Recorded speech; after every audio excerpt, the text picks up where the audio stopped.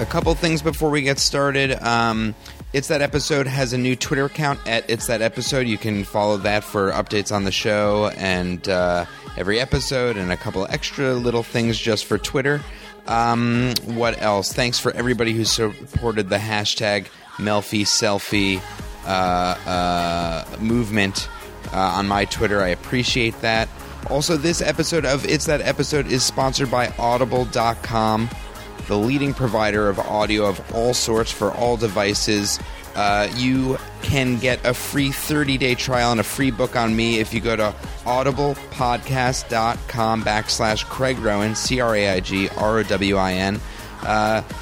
I just wanted to recommend a book that I'm currently reading. Why not? Let's just do that.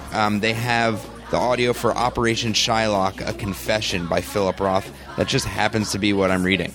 If you want to read that, you can. If you want one of 150,000 other books, you're welcome to it, because that's how many Audible has. All right, so that's the end of that portion of the show. Let's get into the actual show. Why don't we start it up? Well, it's that episode, not that episode, not that episode. It's that episode. It's That Episode with Craig Rowan. Welcome to It's That Episode, the podcast where I, Craig Rowan, invite a guest over to my apartment. We watch any TV show that they choose. We watch it, we talk about it, and we talk about a bunch of other crap. Today, my guest is Adam Frucci, who you might know from Airwolf at the UCB East Theater, or as the, mastermind / evil ruler behind Splitsider. Yep, those are my formal titles. The comedy website. That's your evil. Right? Yeah. I mean, I thought that went without saying. Yeah, it's sort of like anybody who owns a website has some evilness. Sure, yeah. I mean, I have a website, CraigRowan.com, and it's just moderately evil. It's moderately. For the 10 people that have been to it, they're like, wow, this is a pretty evil website. Well, welcome. Thank you. Thanks for coming. Thanks for having me. This podcast is part of your umbrella corporation, so it is. This now you're on both sides. Yeah, I'm actually a little insulted it's taken this long for you to invite me, Craig. Well, it was What's purposeful. The deal, man? It was. This is really. We have a very strange relationship. There's been a lot of business dealings that have gone wrong between us. So a lot of bad blood that we're not going to mention. Just know that it's going to be under the surface for this entire episode. We're going to be sort of hashing it out via conversation that's not about those things. Yeah. Well, I'm excited you're here. I'm excited and interested to watch the show that you chose. Why don't you just say what show we're watching and why you decided to want to watch it? I picked the HBO series Girls. Right. I've heard of it. I thought it's appropriate. Just two hip dudes in Brooklyn. Right. I think we'll have a lot to relate to. Right. And I picked the episode Bad Friend, which is the one in which Marnie has a interaction with Booth Jonathan, which is Yorma Taccone. Right. It's artist's character, which is completely over the top and ridiculous, and I honestly am not sure if it's like true to life about like what these weirdo artists are like, or if it's such a like comedic blown out version of it. I honestly don't know enough about the art world. Like, it could go either way. It's like, oh, this could be very reasonable, and what this is actually like. Right. Yeah, it is. I watch Girls, so I've seen this episode before, and when I looked it up, I was like, oh, I totally remember this. And Yorma Taccone plays, he's sort of like a Brooklyn artist, I guess a little bit like, what's the word? He's like... An enfant terrible? Yeah, I don't know what that means, but... Well, I'm not sure I do either. But he's just like sort of a... he's cocky, and he's got his own aesthetic and style, and he sort of thinks he's big of himself, and he can be an asshole. Like, yeah. He's a successful enough artist that he can be a total prick, and people are like, oh, he's mysterious. Wow. Right. That guy really... How cool of him. And in this episode, it's like... I mean, a lot of the times it's really gross, and I feel like in this episode it's like... Oh, it's very disgusting. It's very disgusting. And it has a terrible sex scene in it that I look forward to sitting next to you while we watch. Right. I only watch the sex scenes with either acquaintances or family members. Great. For maximum awkwardness. Yeah, for maximum awkwardness. That's just the way it should always happen. Yeah. Which I feel like that happens more often than not, yeah. My wife and I were visiting her dad's place in Florida, and we watched Boardwalk Empire for a while because they had HBO, and we sort of just got caught up in it. And I remember him just walking in for like a really long sex scene that was just like everything was out there, you know? And it's just like, yeah, I've been in this situation many times. You sort of have to experience that. Yeah, it's true. So are you a big fan of the show, Girls? I like it. I feel like there's this weird thing it's gotten this big reputation. Everybody talks about it in the media. It's this like crazy show that gets so much attention compared to its size of its audience, which is pretty small. Right. And I feel like living in Brooklyn and being like, I'm not as young as they are, but I feel like there's this confusion where you're not sure if you're supposed to relate to it or you're supposed to like, I feel like we feel too close to the characters, so it's hard to get perspective on it. So there's this weird thing where everybody in the media who lives in New York is the ones writing about it. So they all have this weird confusion. They're like, I'm not like that. Are you saying that's what I'm like? No, it's a comedy. These are supposed to be exaggerated characters. Yeah, it is this weird show. I think I like the show. I like the show a lot. But from the second it started, like it came out, the conversations about them are so weird. People are like, super defensive. It's super defensive and super like offended and like super like in a way that I just don't quite understand it. Like it's a good show. Like I am super impressed by Lena Dunham. Like what she's been able to do is just like, and for women who, I may have talked about this before, but for women who are like grossed out by her or like think it's like offensive in a way, I'm like, she's so young and she's making this like amazing TV show not by herself, but like it should be inspiring to everybody. Like even if the show's not like lovable by everybody, they should just be like, wow, this person is an incredible like right. Well, I think that's a big part of it is so many people are like, oh, you did exactly what I wish I was doing. Exactly what I want to be doing, and you're doing it. It's not exactly how I would do it, so fuck you. Right. But it's interesting too because I feel like an equivalent, not in some ways and different in other ways, to like the Louis C.K. thing, but everybody loves Louis C.K. Right. Everybody's like but he's also, maybe it's because he's been around for like 25 years or whatever and like done a ton of shit. Yeah. And had a lot of stuff that hasn't caught on. Right. I mean, Louis' been grinding for 2 decades before he gets this deal. Lena Dunham basically gets it like as she's walking off stage at Oberlin with a diploma in hand. It's like, well, here's your TV show. And I feel like that is a big part of it. Yeah, totally. But it's not like it's bad. Like the show's totally competent too. It's like it's great. It's really good show. It would be easy to hate it if it sucked, but it's like such a unique vision. It's like so clearly her. Yeah. It's like so distinctively her.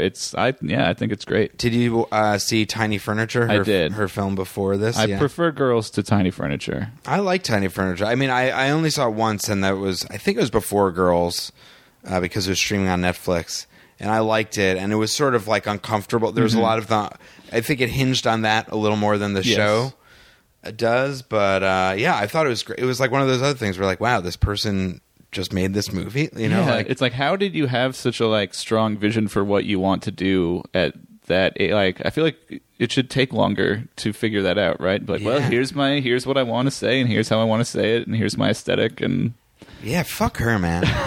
Yeah, maybe, you know what? I don't like this show. You just turned me on her. Like, I hate her. No, yeah. It is great. It's just super impressive. And, like, also, everything she does, like, it's true what you're saying. Like, the audience isn't that big. Right. I mean, it's not small, but I don't know what it is, actually. I mean, I think it's I don't know the exact numbers off the top of my head, but it's smaller than most of the shows on HBO. Right. And it's one of those things where, too, like, I've mentioned this before on the podcast, like, a show like this, everybody's so adamant about no matter what, you know, has really strong, and it has, like, a very small audience. But then shows like, you know, like Mike and Molly. Yeah. Like, how many times have you talked about that show to anybody? Never. That has, like probably actually, I was going to say we should watch an episode of Mike and Molly, but I couldn't decide which one. Yeah, that's my favorite show. But I didn't want to watch it because I'm too close to it. But like that show has probably like, 20 times the audience? Oh, I don't know. Easily, yeah. And it's probably more... But is Girls more influential? You know what I mean? Like, I don't know. I guess influential to who? Yeah, I guess it's more... To me, this show is like a New York, LA, like a coastal thing. Sure. And it definitely is. And I also think that part of the reason people don't talk about Mike and Molly is there's, not to be like condescending, but there's not as much to say about it. Right. It's just like, yes, this is a pretty straightforward multi-camera sitcom. There isn't going to be a story arc over time other than like somebody gets married. And which it's is just always like exciting. Situational comedy. It's very straightforward, and it's, inoffensive, and there's just not, it's like, yep, that's what it is. You know what you're getting. With Girls, there's a lot more surprise to it. It's like newness to it that you're, more think pieces to be written about it. Absolutely. But it's also weird, like, there aren't any sitcoms that are really have think. I mean, I guess there are shows that are interesting, something like Community that has like a fan base that can read into it more, but there aren't like a lot of things where like, wow, this is just like changing the TV landscape a little bit. Nothing like All in the Family Guys. All in the Family Guys, which is my new mashup show, which is Archie Bunker and Peter Griffin together. Wow, that sounds terrible. It's a cartoon. Come on, you'd watch an episode of that. I'd watch an episode of that out of professional obligation. Because you have to do a review of it. Yeah. You have to like... All right, Craig made this thing. I guess I'll watch it. I really want to do that. No, it does actually sound pretty entertaining. Pretty great. Yeah. I wish this podcast had a big enough audience that somebody was... I'm sure there's somebody who's super creative listening to this that can make that into a thing. But I feel like if I had like 800,000 listeners, definitely one person would make a mashup of All in the Family Guys. Yeah, it's too bad we don't live in that world. So what I'm saying is, after this, do you want to hang out and just sort of like watch some All in the Family and Family Guys and pick some moments and I'll edit them together? We'll see, man. Maybe. So we're gonna watch Girls, Bad Friend, and anything else that you remember specifically from this episode that made you want to watch it, or that you're excited to see. I just feel like this is the most memorable episode for me. I thought that Booth Jonathan stuff was really nuts. Yeah, I think that's what really stuck out to me. Even the name Booth. What is it, Booth? Booth Jonathan. Like, his first name is Booth and his last name is Jonathan. Like, that's good. Like, it's totally evocative of that. And do you know any art people? Not really, no. I don't really either. I know people who do art, but aren't like... Not like going to gallery shows in Chelsea and art parties and dealing with people spending hundreds of thousands of dollars on art. Man, that's awesome to get paid that much money. Right? Yeah. I guess, sure. Dude, that fucking rules. All right, so we're going to watch Girls. We're gonna get into the Booth Jonathan world. And I think we're going to, in this one, see Hannah do cocaine. Yes, yeah. Also on... what's his name is in this? Not John Benjamin. John Glazer. John Glazer. John Glazer's in this as her neighbor, who's also a great character. Is great. He's definitely one of my favorite comedians. I'd say he's amazing. He's one of my absolute favorites. And when he was on the show, I was like super excited. Yeah. And this is also a memorable episode. We'll talk about it afterwards. But when I saw the synopsis, what happens between Hannah and Marnie is also like a big moment in the show too. So I'm excited to check it out. Me too. Let's do it. All right. Let's sit and watch TV together. All right, I'm in. Your friends are here? Oh my god. Hey guys. What are you doing? Marnie. Fancy meeting you here. What are you doing here? And why do you have the junkie with you? He's not a junkie. You were misinformed. He is clean and he's basically my guardian angel. This place is amazing. What are you wearing? Oh, a shirt. You're being very rude right now. Well, you know what? Maybe I don't care about being polite, okay? Because it's a Wednesday night, baby, and I'm alive. What do you want? I don't want anything. Really, I'm only here to actually let you know that I know about you and Elijah. Hannah. I told her. Yeah. My dear roommate and very serious ex-boyfriend told me he had sex with my best friend. Hannah, I'm very sorry.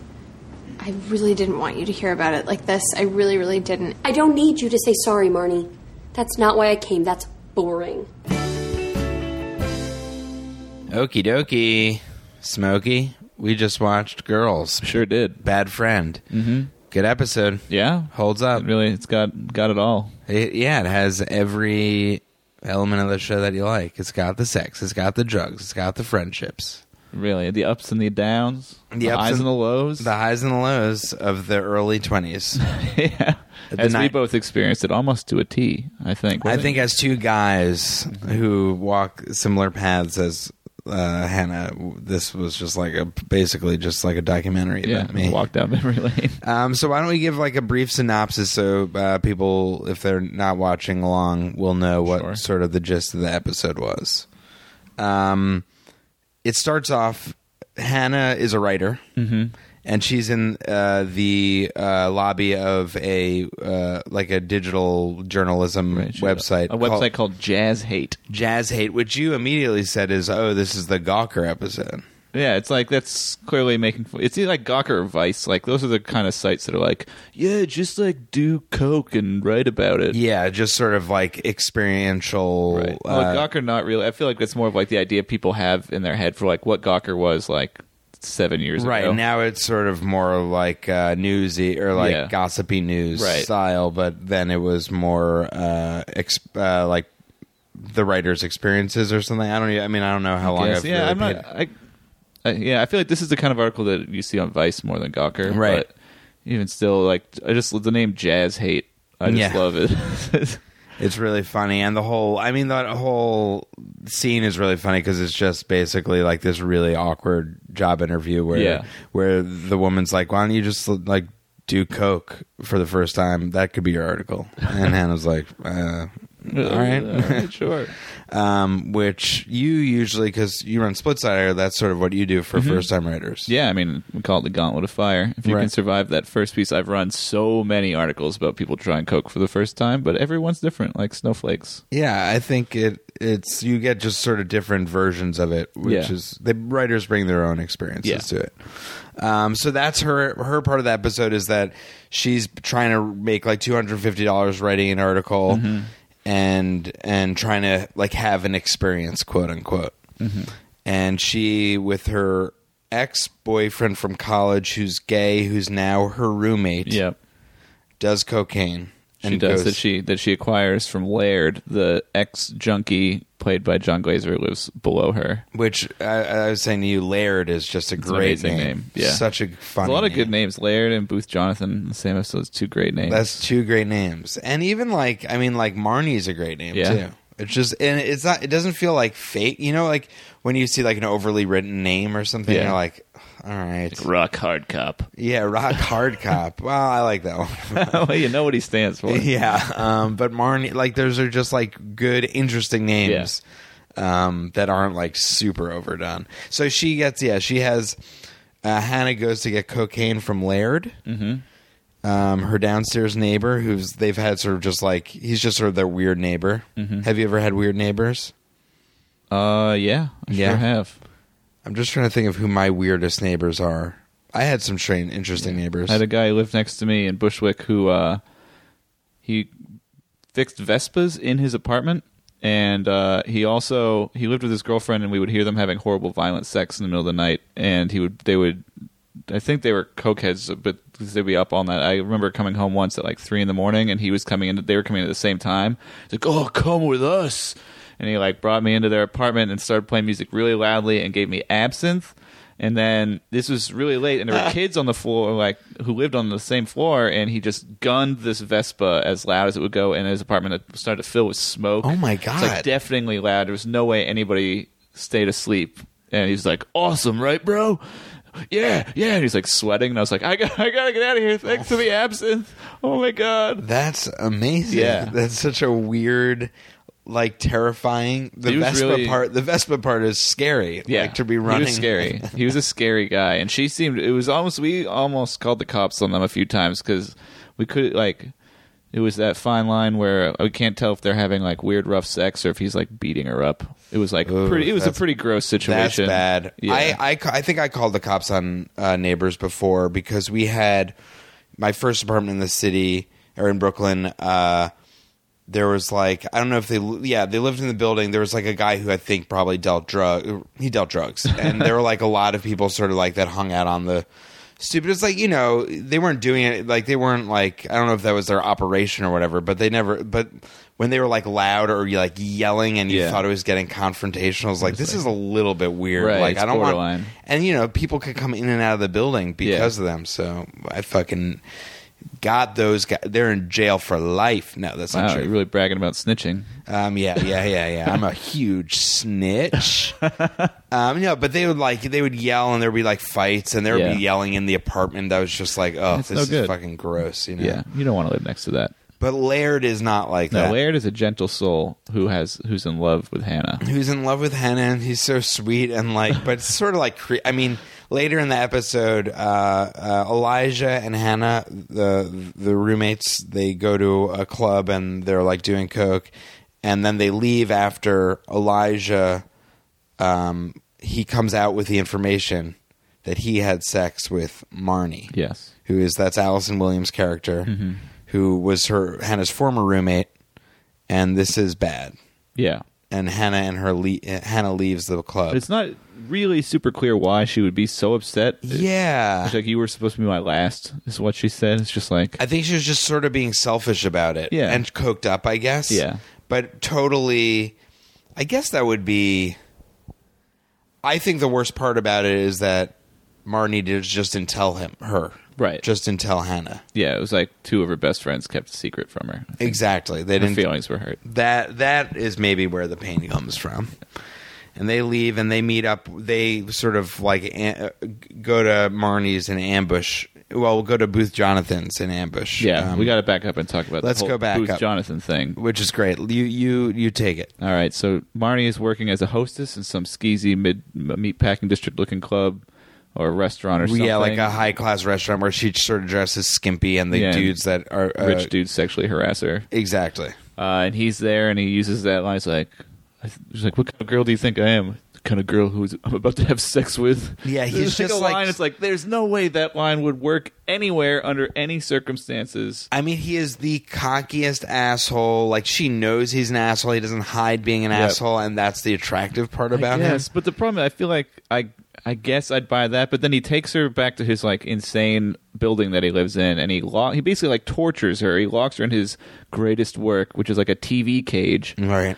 and like locks her in there while he makes espresso and checks his email. His AOL email. Yeah, his AOL email. You've got mail. I like that. It's a nice touch. And then he lets her out, and she's like, "You're a genius." Yeah, like, come on, what? Yeah, she's literally locked in a room of TVs that it's like a decaying horse or something, Yeah, a like- baby screaming, and then like just experimental stuff Yeah, it's with, like the brainwashing scene from A Clockwork Orange. but in with there. like a really cheesy song. What is what like song I was ever breathing? So as yeah, I, what is it?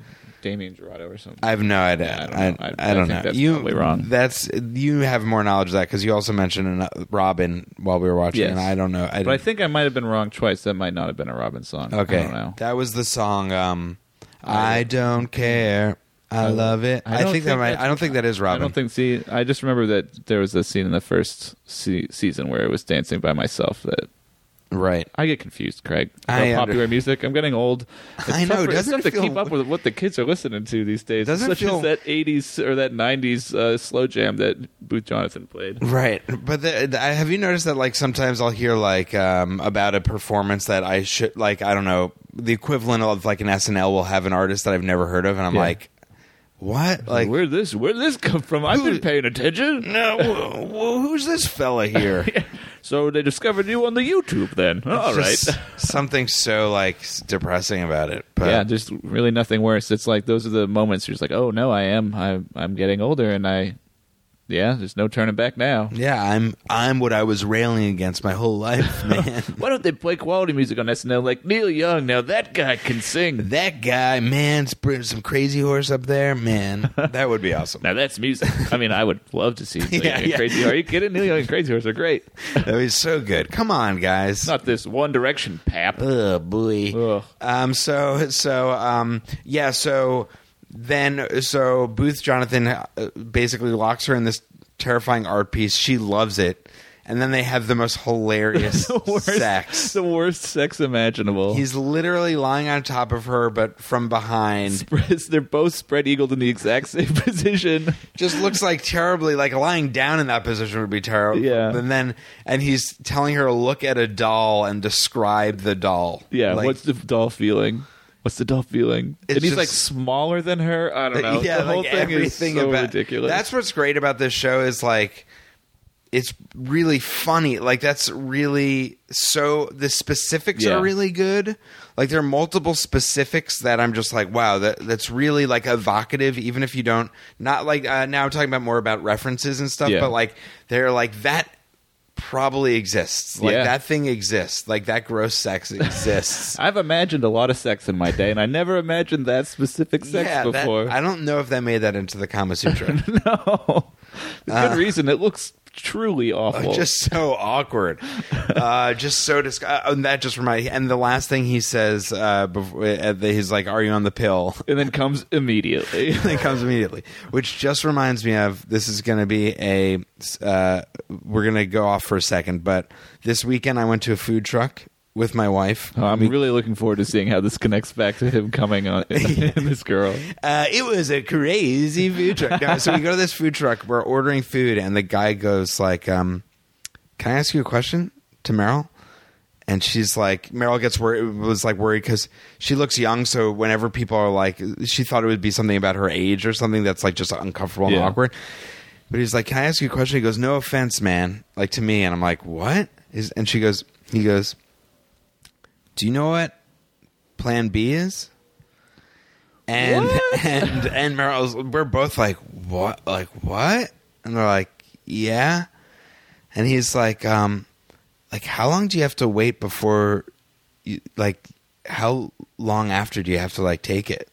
And we're like, like pretty immediately, like the first like day or two, like you have to. He's like, "Oh, all right, never mind, it's not going to work." And we're like, this is a food truck interaction? This was a food truck. This is just the guy who's taking our order, who was very nice and helped us order in a food that we weren't, like, it was Colombian food and we weren't sure what to get. Right, so he gave you some guidance in the food landscape and he wanted some guidance in return. And in my head, I was like, oh, this is sort of like sad in a way that he's like, he doesn't know, like, I mean, that he has to ask us.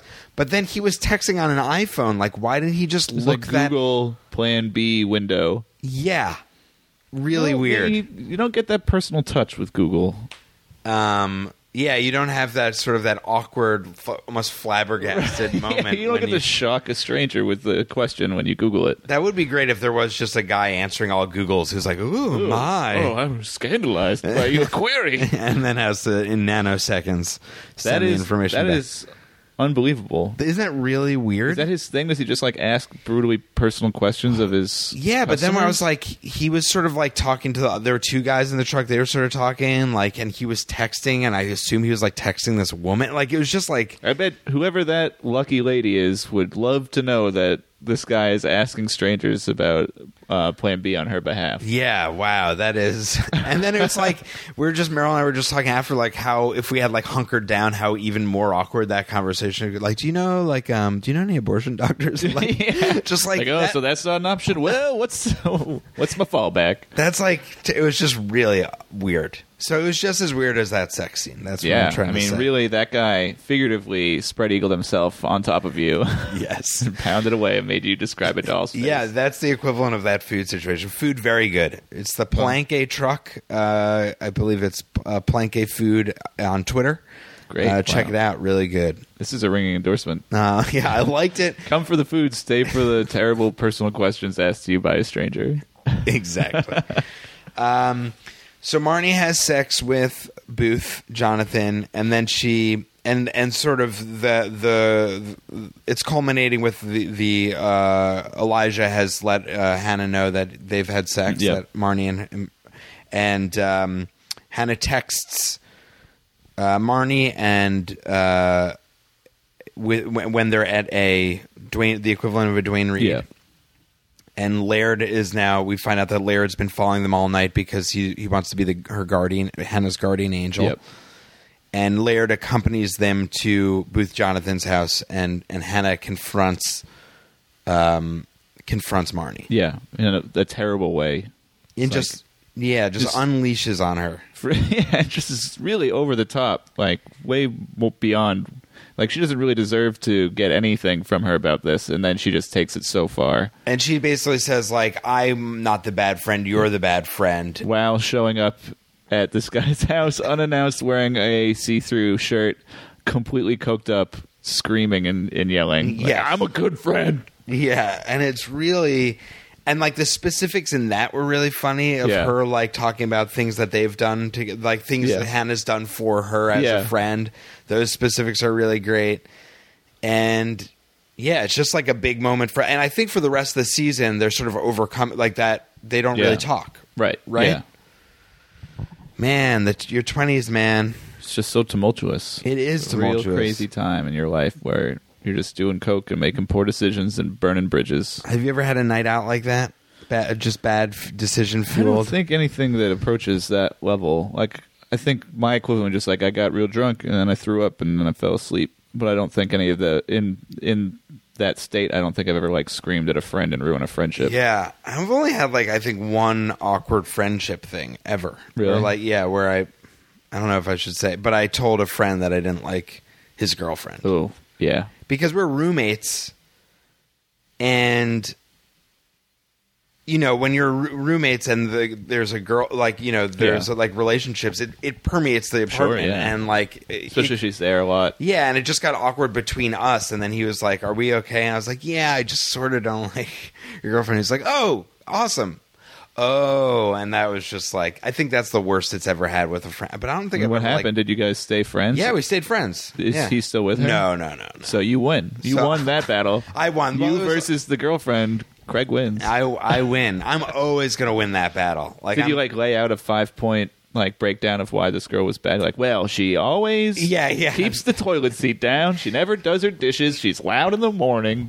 She leaves hair in the drain. That's pretty much what I did. No, I didn't have a list, but but I won as any. How long did the relationship last after this interaction? I'd say a little bit. I think he had to like pretend like it was his idea. Yeah, well, it wasn't like I was the reason. No, you clearly were. You ruined your friend's relationship. Oh God, did I? No, I didn't. I did not. I'm not taking the heat on this one. Have you ever broken up a relationship? No, God, no. I respect my friends too much to even broach the subject. But you have to. When it comes up like that, that's being a good friend. No, it's that's true. I was a great friend. I think it's probably better to do it while sober. Yes, I was not coked up. I was not hopped up on goofballs. Were you drunk or were you? I wasn't drunk. You were no, stone cold sober. It was stone cold sober. It was like, just hey man, we got to talk. It was just like in the kitchen, like in the morning, and it just like over coffee. It's like, man, weather looks a little rough today. Yeah. Bring an umbrella. Also, I hate your girlfriend. Yeah, yep. It was just that's pretty much how it happened. So that's my early 20s. Wow. Yeah, that's as crazy as it gets for me. Not you very, wild man. I know, I'm pretty nutty. Yeah, I've never like the weird thing about this show is like I'm not a girl. Are you? No.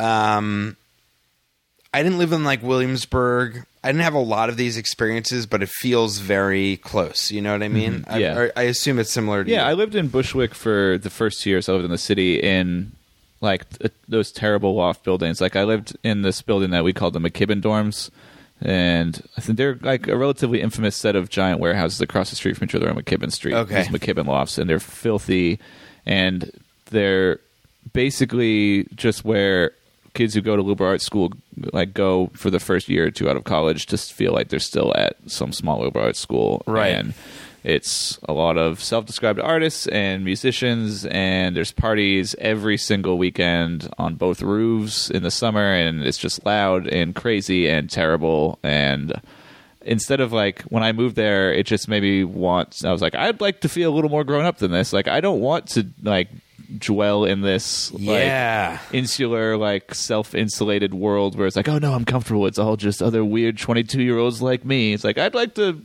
like be surrounded by other people. How long did you live there?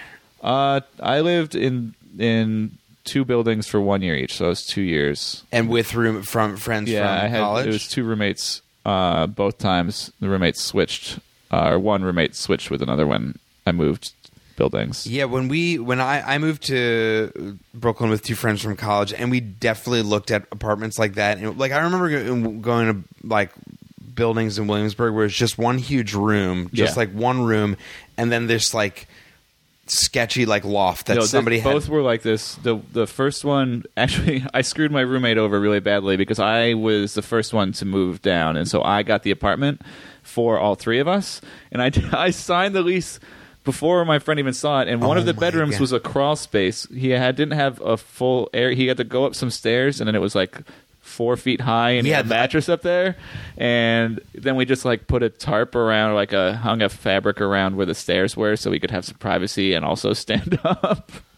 Oh, yeah, that's so brutal. But we had great views of the Manhattan skyline. We had like 15-foot high windows that were basically plexiglass. One sheet of plexiglass, like very poorly caulked in, and so when it snowed, snow would literally fly in like a foot. Oh. Rain would pour down the inside, so we had to cover all the things by the windows with towels. Holy and then the second shit. place was in a basement, also jankily put together in a big, open, terrible room. My bedroom, I had to go up. It was on top of the bathroom.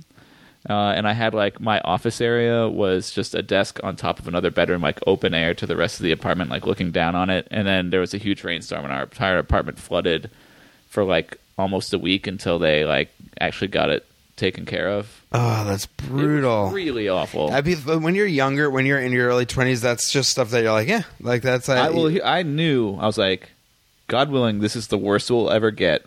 The upside is there's no way my next apartment will be worse than this apartment. Like, yeah. This is so bad, but now I have this fun story. How much did you pay for that I apartment? think it was like $2,100 for the 3 bedrooms, so like $700 each. Yep. That's about what I paid when I moved in. So pretty reasonable. I mean, this was in 2005, 2006, so I was probably overpaying back then. Right. I think with the first apartment, we lucked out and found one that was $2,100, but I paid $650 or $625 because my room was the smallest of the 3, and real savings you got there. Yeah, it was pretty $75 a month. Not bad. That's about $900 a year.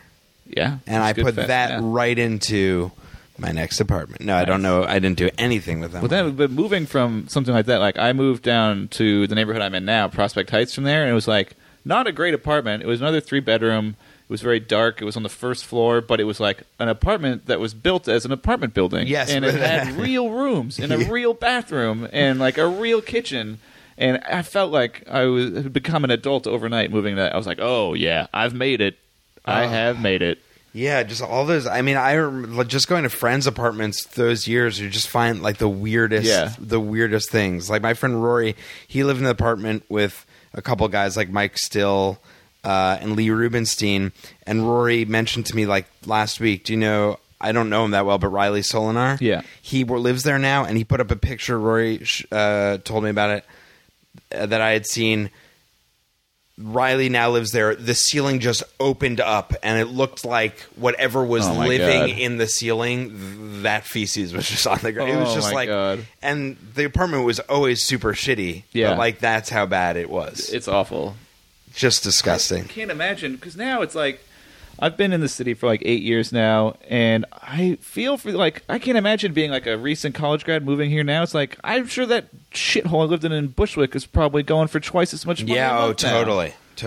Like it's like, oh, Bushwick is much hipper now. Roberta's is there now, and etc. And people are those slumlords are probably charging kids like $1,500 a month to live in this squalor. And dealing with all those people, like all the people that own the buildings, was always the fucking worst. We had the weirdest conversations with people, like just the weirdest clothing that they'd wear. Like you drive in cars with a lot of them. It's just the worst.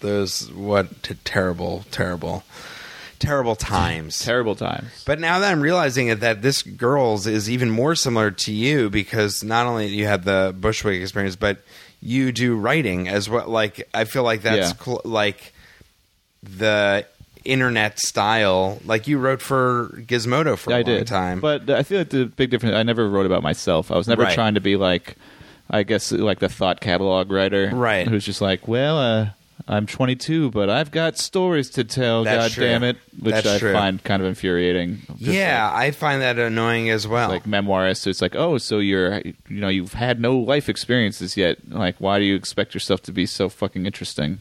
Yeah, and most of the time it's just, well, that's what's funny about this one, this episode too, is like Hannah goes into the jazz hate, and she's like, well, like these are the experiences we want you to hear about, like your threesomes or your coke things. I feel like that rings false now. Like, who wants to read about those things? And it's also like you're just creating the experiences because the website exists, which is like inherently annoying. Like the idea of like you wouldn't be doing these things if you didn't have the incentive to have it out there so people could read it. So it's extra false. It's not even like a real experience. Yeah, that's just like that obnoxious. It's just obnoxious. I am curious. I wonder if we went on Thought Catalog, how many pieces they have that are about my first cocaine experience or having a 3-way. I don't know what Thought Catalog is. Really? Does that make me really old? No, God bless you. Don't ever look at it. It's Tell maybe me. my least favorite website. What is it? It's basically a website for people in their early 20s to write about themselves, and it gets huge traffic, like really, really high numbers, and it's all navel-gazing, self-indulgent. It's like a mix between like BuzzFeed style, like how you know that you're in your 20s. Right, Here's yes. 18 reasons you know you're a 24-year-old girl living in Brooklyn, and then just like essays that drip with self-importance that say nothing, that are about personal experiences of like. I feel like I'd love that. How if terrible you want it is. something, if you want to hate read something, But is there now? Here's my question: is there a website that has compiled the worst of that I can just look at that? Because that's what I really want. I mean, there's got to be, right? Yeah, that's like wow. That's like But like there was a post on it a few weeks ago that got picked up by the New York Post about a rich girl who was complaining about how cashiers, like a cashier at a supermarket, saw her with like her Burberry bag or something, and like gave her attitude, and then she's like, "It's not my fault I'm rich." And she got on like the cover of the New York Post with her picture, and people were like, "Worst person ever." And then she wrote a follow up being like, "Fuck you, I learned nothing." Essentially, and it's just like that basically sums that website up. It's and just now like, she has her own TV show. yeah, basically, more or less. yeah.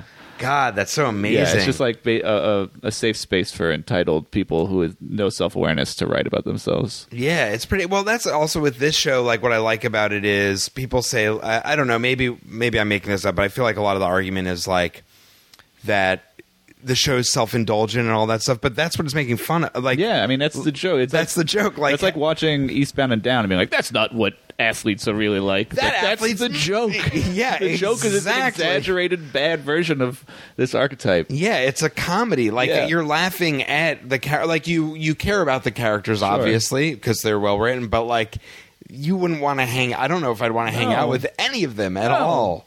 They're annoying. Yeah, I feel like that's the thing. We were saying like people feel so close to. It's like, oh, this is so similar to things that I relate to.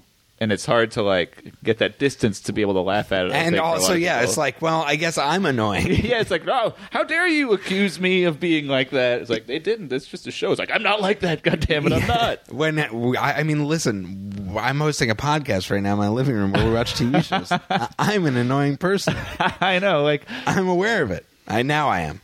This show has finally pointed me in that wow. direction. I feel like you had a real breakthrough today, Craig. Ah! This is a new life for me now. But I enjoy this show. I feel like it's really and like they're just great moments too, like great characters. Yeah.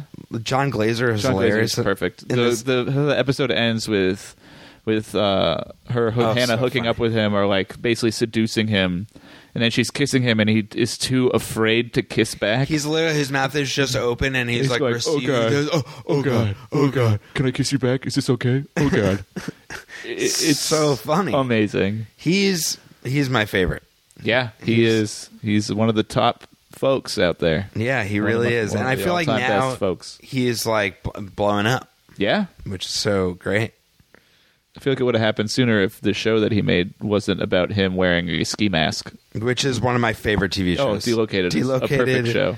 Is like you think in your head like, what would I want to do if I had anything and I could never figure it out? That's what I'd want. Yeah. Like it's just so. That's a great show. Yeah. It's such a funny character. Like every line he says is just funny because of the voice modulation. Yeah. Because he's in the witness protection program. And then whenever I hear the Bone Zone, I hear it in that voice, and it Bone makes me Zone. laugh way more. yeah, just or like it's just like it's just funny. Yep. He's just amazing. Very funny guy. Agreed. And great casting Yeah. in the show. And also like Yorma I don't know him at all, so I don't know why I just called him by his first name, but like he's really good in this too, Oh, as he's that amazing, terrible yeah. artist. Yeah. Like cuz that's a world They that have great comedians, kind of like Colin. Colin Mockery from Whose Line Is It Anyway? Yes, Colin Mockery from Whose Line Is It Anyways? No, Colin Quinn plays the owner of the coffee shop Oh, that that's Ray right. works at. That's right. So I love that they cast with like for smaller roles. they cast so many great like New York comedy people. Great people. It's awesome. Bobby Moynihan was in an episode. Henry Zabrowski was in an episode. Yep. He was on this podcast talking about that experience. Donald Glover played her boyfriend for a couple of episodes. That's right. And my wife pronounces his name Donald Glover. Glover? And Danny Glover. Like, that's how she... I don't know. Isn't that really It would make weird? more sense if it was like Danny Glover. But I guess it's like, oh, it's French. lover is spelled like that. Lover is I don't pronounced. buy that. I don't think that's a valid excuse for pronouncing it like that. I agree. I think it's ridiculous. I'm not on her side in this one. But she knows she's mispronouncing it, yet she continues she to do it. always forgets. I don't know. Wow. Well, So look, man, I don't want to say anything further. This is your wife we're talking about here. I don't want to say anything I can't take back. dude, go for it. I don't want to be the Craig in this roommate situation. Right. Wait, are you saying you don't like her because of this and I should break I'm just saying that is a red flag. that I is. think maybe you should take stock. So this is the second season. I think the third season's coming up pretty soon. Yeah, it starts in about a month. And what are your predictions?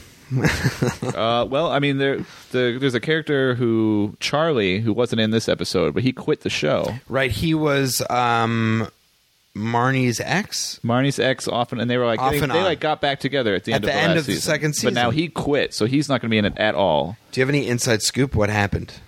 I think he just didn't like it that much. Yeah. I think it's a stupid move on Yeah, his part. It's like a young like actor who doesn't have many credits. It's like, this is a very popular, influential show. Maybe stick it out. Yeah, which is like a bummer. I mean, if they have creative difference, I don't know what creative difference would be big enough that it's like, this is a really funny show, well respected show, it's like a critical darling, and like I think like it's probably like 3 months worth of work a year too. And pay is probably really good, and like the casting on this show is really good. The main characters are great, all the girls are great, and then all the guys are great. Like Adam Driver, that guy. I forget the other. Andrew Reynolds, maybe who plays Elijah. No, Andrew Reynolds is great. He was in Book of Mormon on Broadway. Yeah. No, but the other guy who dates Shoshana. Oh, Ray. Yeah. I forget his name, but he's really great too. Yeah. And it's like, if you're a young actor, like, be on that show. Like, what are you going to do instead, for God's sake? Yeah. But apparently, I'm going to quote Will Smith on this and say, "Swallow your pride. Don't let your lip react. You don't want to see my hand where my hip be at," from Wild Wild West. Wow. Well said, Will and Craig. Yeah. But apparently, Elijah, Andrew Reynolds' character, is going to be is like a full-time character now. Great. He's awesome. He's really good. I saw him on Book of Mormon, and then I was him and Josh Gad. Pleased to see him in this. I much prefer Andrew Reynolds to Josh Gad. I'm glad that he is the one on the show and not Josh. Are you anti-Josh Gad? I wouldn't say anti. I'm not super against him. He's not my cup of tea, I'll say that. I find him to be a little broader than the stuff I usually gravitate towards. Right. Yeah, I'd say so. I've seen him in a couple things, including he was Steve Wozniak in Jobs, which I just watched this week. That? It was... Is that as great as it looks? It looks like a modern classic. It just was like... It's one of those movies where I saw it, like, thinking this could be, like, funny, or like something. Yeah. It's just totally... not memorable, right? Like, just which is the worst kind of bad movie. It's just like not even terrible, just like mediocre and forgettable. Yeah, totally mediocre and like overly dramatic. Like Sorkin's writing a Jobs movie too right now. Yeah, it's exactly. Like, why don't you just wait for the guy who knows how to do this to do it? Yeah, it's like that's obviously, even if that's not good, it's going to be like. The Social Network. It'll be big. It'll be like the one that people reference, like the Steve Jobs movie. People are not like the one with Ashton Kutcher and the Josh Gad. Like, no, wait, what movie was that? That happened? Yeah, exactly. It's going to be the total footnote version of it. It's like the Bug's Life and Ants. Like the I don't remember which one's memorable, but I guess one is Woody Allen in it. One is Woody Allen and one is Dave Foley. I think two heroes of comedy, titans of the industry. Yeah. I'm excited to see. Season 2 was great all through the thing. Yeah, I'm very much looking forward to season 3. What else did I write down here that I was? I like the Booth. I like the Booth character a lot. I wish I knew more about that world where I could be like, that's total. Like, I hope that's true. Because his art is, I feel like, it's meant to be a joke. His art is terrible, right? He has like little dollhouses that he puts blood into, and he says that they're representatives of dreams. And then he has a bunch of TVs. But it's totally, I believe that exists. Right. Like, that's good enough that, like, it's like in Exit Through the Gift Shop, where that documentary where you're like, this could either be totally the most, like, the biggest art movement, or it could be total bullshit. Right. And I don't know the answer, and really nobody does. That's what's fun about it. And that's what's fun about it. That's the Booth Jonathan. Man, I've never even been to... I've been to one art gallery where there was just a harmonica on a table and a fan blowing into the harmonica. And, art. And I was like, I guess... Was it for sale? Was it like, and that is $75,000? I don't know. I don't think it was. I guess it must have. Everything's for sale at some price, right? Yeah. Wow, man, that's deep. I know, man. I know. And then I feel like that whole art world. I'm not sure if I'm intimidated by it or if I'm just not interested enough. It just seems like there's a high barrier to entry to like understanding that whole world to even know how to approach it. And I'm just like, I'm not willing. I'm like, I like art. I like going to museums, but I'm not so into it that I'm going to like go to those parties and those gallery openings and figure out what's the good stuff and what's the bad stuff and who the people are that you need to know. And it's also like, if you're not one, like, you can only enter that if you're like super passionate about it or you're super rich. Yeah. Like, that's the only two ways that you can get into it. If you want to get into the art world, be a multimillionaire and be like, hello, I would like to buy $150,000 worth of art, please. And then I'm sure all the doors open for you. I've mentioned this documentary on the podcast before, but Some Kind of Monster, which is the Metallica documentary that's basically like, this is Spinal Tap. Yeah. Lars Ulrich sells some of his art, and it's like hundreds of thousands of dollars, like the douchiest thing. Like, and I'm just like, that's an amazing world that I want. I wish I could just get a little bit more of a glimpse of Lars. There should just be a TV show which is Lars. Lars TV. Lars art. Man, I'd watch that more than All in the Family Guys. Yes. Okay. Yeah. That's a better TV show idea. Not that the other one's bad; they're both great. But if I had to pick, Lars TV. I'd watch that. Yeah, I think that would be. There might be a hair on your microphone. Oh boy, that's embarrassing. Thank you. Wow. God, what kind of operation are you running here? I'm so sorry. This is the operation. It's very pathetic. When did you think, like, this show? This is very like early 20s. I feel like, what was the for, like, I feel like I'm out of that now. Yeah. Don't you feel like a little bit of distance from that now? Oh, yeah. Looking back, or how do you feel? You feel good about no longer being in that world? Life gets better every year. I'm an optimist. I think every year it gets better. I would not want to go back. Yeah, I'm 30. I'm happy being 30. I'm going to be 30 in a couple months. Hey, congrats. It's fine. Yeah. Everybody's like, oh, 30's scary. I was like, no, it's great. I like it. I don't even like, the being like making big deals of birthdays as like a negative or a pot. I mean, like, it's just like, well, it's just, I'll be fine, I think. It's a very futile thing to rage against. Yeah, exactly. Yeah. You'll be happier if you're just cool with getting older every year. You sort of have to be. Otherwise, you're going to be pissed once a year. Yeah, because it's only going to get worse as you get older. But I'm so zen about this now, but talk to me when I'm like 38. I'm like, I'm going to kill myself. I'm not young anymore. Yeah, when you just have like a couple more gray hairs. Yeah. Not that 38's all that old, but I'm just saying some arbitrary high. No, 38, you're a fucking dinosaur. You deserve to die. That's who I'm railing against now. I used to rail against where we are. Yeah, but now 38-year-olds, fuck them.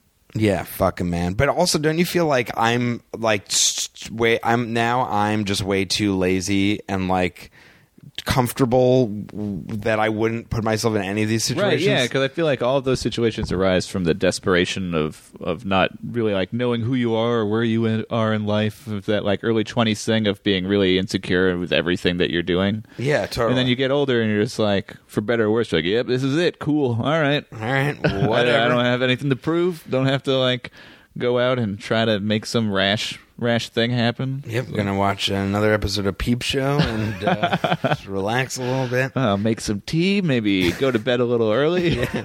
Read a couple pages of the book I'm reading and go to bed. Nothing wrong with that. Hey, It's so depressing but true. That sounds pretty and nice. I love it. I love great. it. No, it's all about embracing. But that, when I man. think like that, and when I was like first moved to the city, how many shows I would either go to UCB like every single night. Oh god, yeah. I would like any show that I was asked to do, or like no matter where it was, what it was, like 100% gung ho invested. Yeah, when I was like 25, 26, I was probably doing UCB stuff 4, 5, 6 nights a week. Absolutely. And it was just like a given. And now it's one of those things where like I've thought about the idea of like wanting to do stand up or something, but I'm like, I don't think You don't have that like. Could you really like go into the like open mic scene? like and, you really have to do. I wouldn't want to half-ass it, but right? at the But you same have time, to commit. You have to do that 5 nights a You week. have to. Like that's just a given. It's like Yeah, anything, or you'll suck. Yeah, or you'll unless you want to be bad, which actually is my goal. yeah. But it's like if you can't do it for real, then I don't know. It's like. And I don't know. That's why all good creative work comes from people in that age, I guess, right? Because they've got the energy and the desperation and to do it, and then you get older and you're just like, I could create the next great work of art, but instead I'll play on my iPad. Yeah, it's totally true. But I think especially that's pronounced in comedy as well. Like I don't know if I talked about this on the show, but like huge megastars, like you look at like Eddie Murphy or somebody who's like. In the 80s, just like hit after hit, right? 2 amazing stand-up specials. He was like 20 years old, yeah, something like that when he was on SNL. He was on SNL at 19, and Raw was like around that. I mean, time. all of his stuff happened before he was 25, like Beverly Hills Cop and all that. And then like hours. maybe Nutty. I like Nutty Professor when I was, but like I don't know. You do have that Clumps tattoo. Yeah, man, I'll throw that knife through the crack of your ass. That's I assume that is a reference. That's the grandmother in Nutty Professor during the dinner scene, where with the more. I'd say the more popular line is Hercules. Right, yeah, I'm familiar with that one. Mine is the grandmother. You go for the deep cuts. I'm going to throw this knife through the crack of your ass. That's how people will know that you're a real fan. I'm a huge clump head. Love the clumps. Never saw the clumps though. Never saw the second one. No. You saw it? No. Okay, so I don't claim to be a clump head though. I was just I had a number of VHSs that we got that were probably like on sale at Blockbuster, like that and like Liar Liar, which it was past like me knowing that they weren't as good, but I still watch them over and over again because like when you're that age, you can watch that over and over again. But what I'm saying is that Eddie Murphy, like once you're comfortable or whatever, right, he doesn't give a fuck. He doesn't just but shouldn't he? Yeah, you would think so. I mean, the thing with him is. He has the power to do still anything. Yes. He could make any movie. If he went to any cable network and was just like, give me the Louis C.K. deal, or just like, I want to make a show called The Eddie Murphy Show, they will let him do literally anything. Yeah. But he just does, instead he just does these like shitty kids movies and, Meet Dave and the one with the magical blanket. Right, or where he only can say so many more words. Oh, that's 1,000 words? Yeah. And he makes these, which clearly he is too funny a guy to really care about any of these things. But to me, here's my question, which is like, he chooses to do that. That's fine, whatever. But like, couldn't he also just choose to do like the adult versions of those that are bad? Like, why is it why is it kids? I don't know. Isn't that weird? Do you think? I guess the question is: do you think he's lazy, or do you think he's lost his edge? Or I think maybe both. Yeah, but then there's also this thing that somebody reminded me recently. Like, didn't he have that run-in with a transvestite? Wasn't that like a big thing that he like? Am I making this up? That sounds familiar. In the 90s or something. Yeah. Probably something similar to what happened with what's his name, British Hugh Grant. Hugh Grant, but with a transvestite. I think. Yeah. I think that happened. So maybe this is all in response to that. Like that, it's really? like maybe that's my new theory that I just made up. So he's just like, no, see, I'm a family man making family movies. Yeah, maybe like trying to convince himself. Wow. I feel like you really figured something out about Eddie Murphy. And if I made up that transvestite thing, that's apologies to Eddie Murphy. Slander. And I really, really apologize for that. And I'm sorry. I'm a fan of a lot of your films, and I'm excited for the new Beverly Hills Cop. Yeah, if it ever happens. If you had to make a drinking game for girls, and you have to, okay, What would be good points for people to drink? Let's see. Every time you see Hannah topless, that's almost every episode. In this one, it would sort of be constant because she was You'd wearing be chugging a beer for the entire second half of the episode while she's wearing that mesh tank top. Yeah, she traded shirts with somebody in the club and she was wearing a mesh tank top. That's good drinking. Every time two people have a yelling fight with each other. Yes. Every time a contemporary dance hit plays. Yes. I don't care.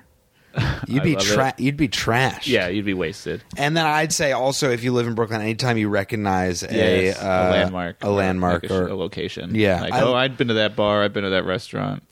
That's why I like this, but I loved, I'm forgetting the name of the show, Bored to Death. Because that was all around here. It was all Park Slope, Carroll Gardens. So it's like, there's a Brooklyn Inn. Yeah, it's just like... there's Bergen Street Comics. Yeah, it was just awesome. There's nice to have that hometown feel. Yeah, it's Jonathan Ames. Jonathan Ames is great. But the thing, Jonathan Ames lives around here, while Lena Dunham lives in Brooklyn Heights, yet her character lives in Greenpoint. Right. You would think, I guess she probably doesn't want to live in Greenpoint. She's rich and successful. Yeah, why? She doesn't need to. Yeah, good for her, man. Yeah, she's made it. She can live in Brooklyn Heights. What's next for her? Let's I don't know what's next for her. I feel like she's so good. Like, I really hope that it just she doesn't get the Eddie Murphy thing. I hope so as well. She's still young. How old is she?